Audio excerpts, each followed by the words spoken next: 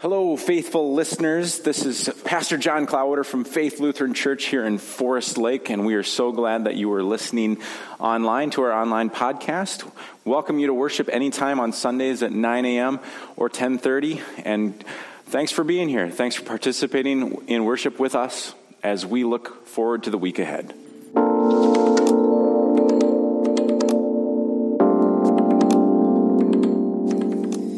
A gospel reading from the 10th chapter of John. Very truly, I tell you, anyone who does not enter the sheepfold by the gate, but climbs in by another way, is a thief and a bandit. The one who enters by the gate is the shepherd of the sheep. The gatekeeper opens the gate for him, and the sheep hear his voice. He calls his own sheep by the name and leads them out. When he has brought out all his own, he goes ahead of them, and the sheep follow him because they know his voice. They will not follow a stranger, but they will run from him because they do not know the voice of strangers. Jesus used this figure of speech with them, but they did not understand what he was saying to them. So again, Jesus said to them, "Who came before me are thieves and bandits, but the sheep did not listen to them. I am the gate. Whoever enters by me will be saved and will come in and go out and find a pasture. The thief comes only to steal and kill and destroy. I came that they may have life and have it abundantly." The Gospel of the Lord.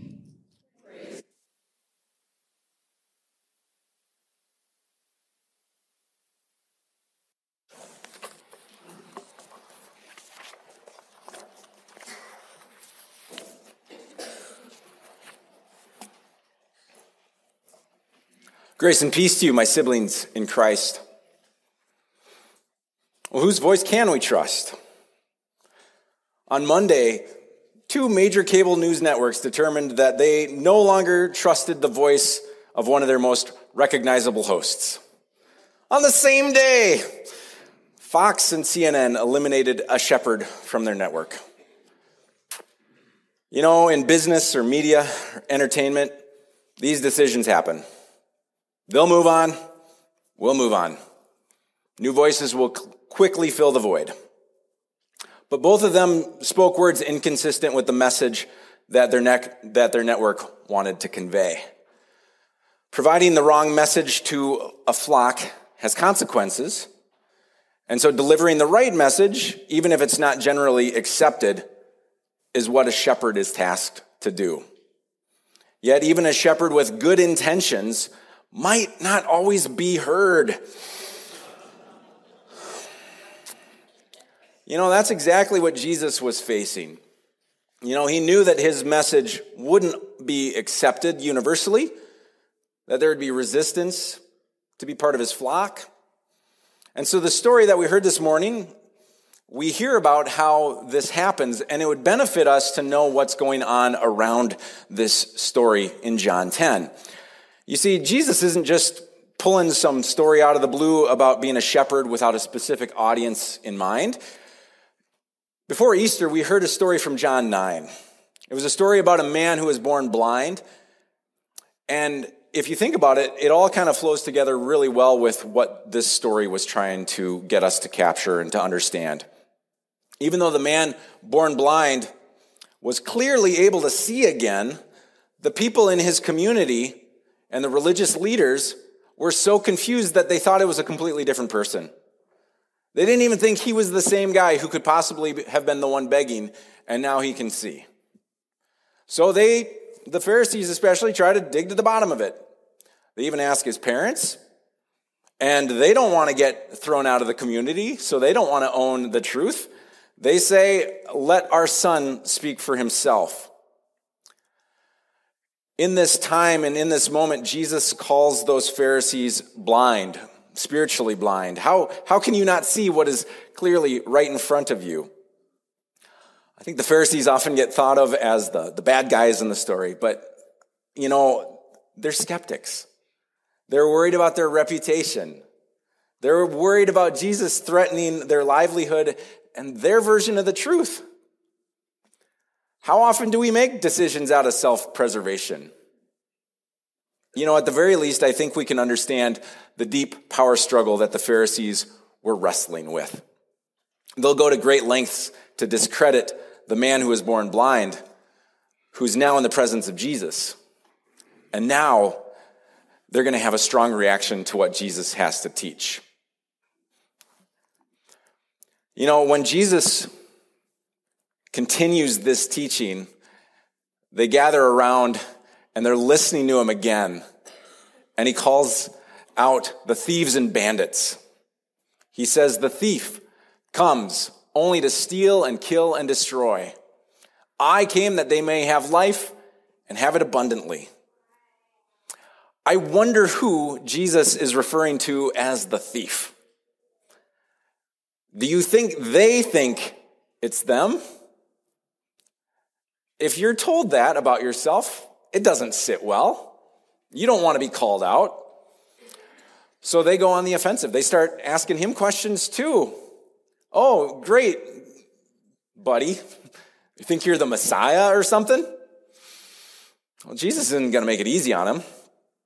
And so when they try to push for that type of an answer, he responds to the leaders of the Pharisees and the people in the synagogue, and he says, "The works that I do in my Father's name testify to me. But you don't believe because you don't belong to my sheep. You're not part of my flock. My sheep hear my voice. I know them. They follow me. I give them eternal life, and they will never perish. No one will snatch them out of my hand. My Father, in regard to what he has given to me, is greater than all, and no one can snatch them out of the Father's hand. The Father and I are one." After all of the miracles, all the fulfillments of the signs, all the teachings about the kingdom, aren't they convinced? Is this the teaching that he says that finally brings it home to them that, oh, yeah, this is the Messiah? Nope. After hearing this is their response. They took up stones again to stone Jesus. "Who are you saying you're one with the Father? Blasphemy." They try to arrest him. They want to kill him. Remember what Jesus said about the thieves? The thief only comes to kill and destroy and steal. What are they doing? Isn't that exactly what's happening? But he escapes. They don't catch him this time. And in the face of danger, Jesus is not deterred.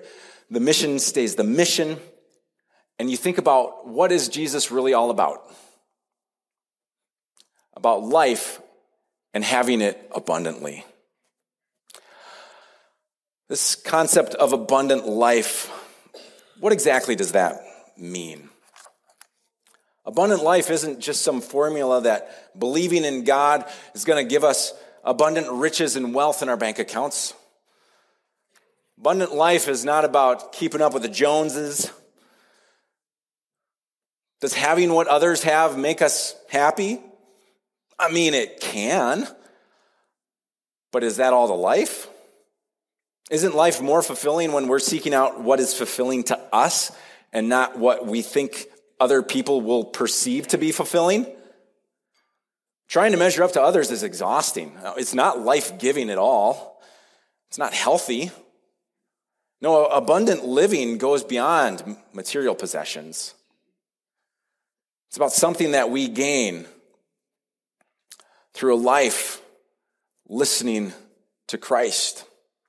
Abundant life is fulfillment. It's about meaning and purpose, but then actually living those out. When I was in college, I think I spent more time in the career counseling center than anybody I knew. When you go to college and you're undeclared, and then by the time you're a sophomore, if you don't have everything figured out, you get a lot of questions. And I had no idea what I wanted to do. I took as many career assessments as I could. I went to job fairs. I sought out mentors. I found mentors in the writing world, in the journalism world, in the business world. I had an internship with an entrepreneurial company selling office furniture. I did all sorts of things to try to find something that stuck. I wanted to take a career assessment test that was going to just spit out exactly what I should do so I didn't have to think about it anymore. I desperately needed an answer to the question, so what are you going to do when you grow up?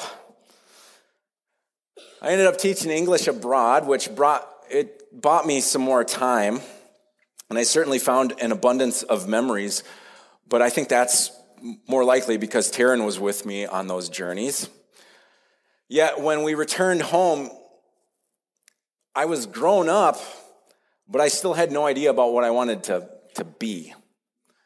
And so one of the first things that we did was we joined a church in Edina.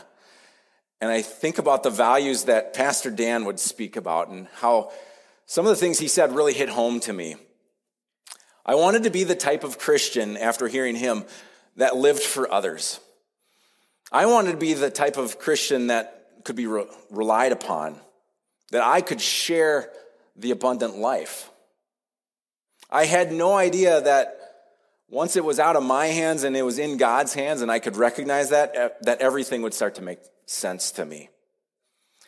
I realized how being part of a faith community at that time showed me a partnership with a local school, how they had a reading program and they supported them with food.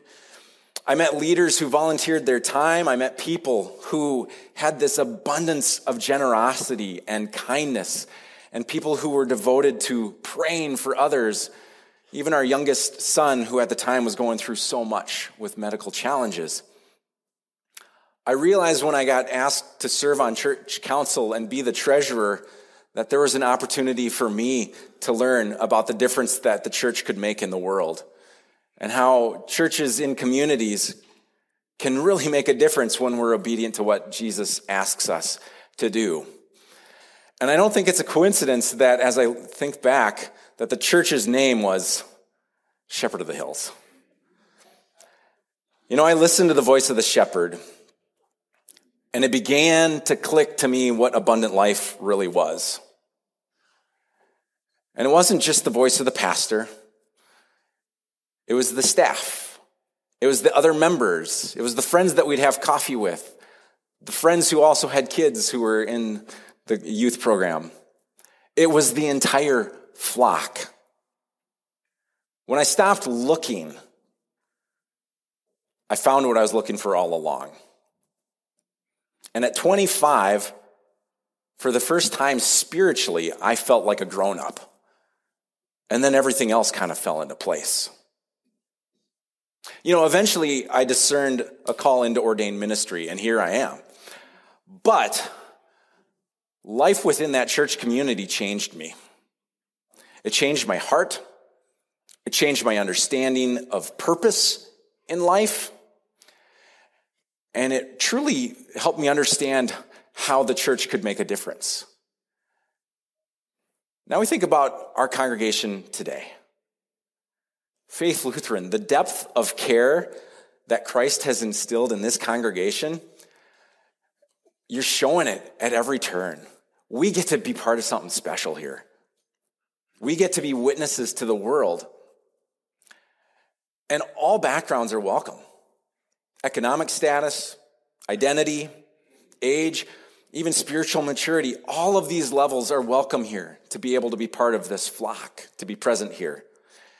And at Faith, we are part of a larger flock. We are called to care for each other, to pray for each other, to learn from each other, and to serve with each other, to physically and spiritually be the body of Christ.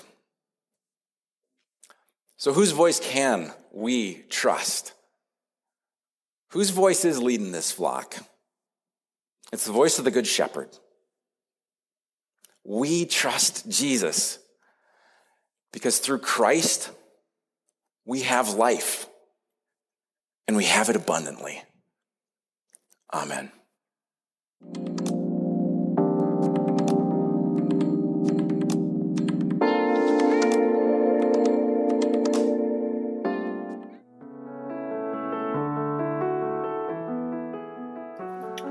We hope these words will strengthen you as you live out your daily life. If you would like to know more about Faith Lutheran, leave a prayer request, or financially support our mission and ministry, please go to our website at faithfl.org. May God bless you in the days ahead.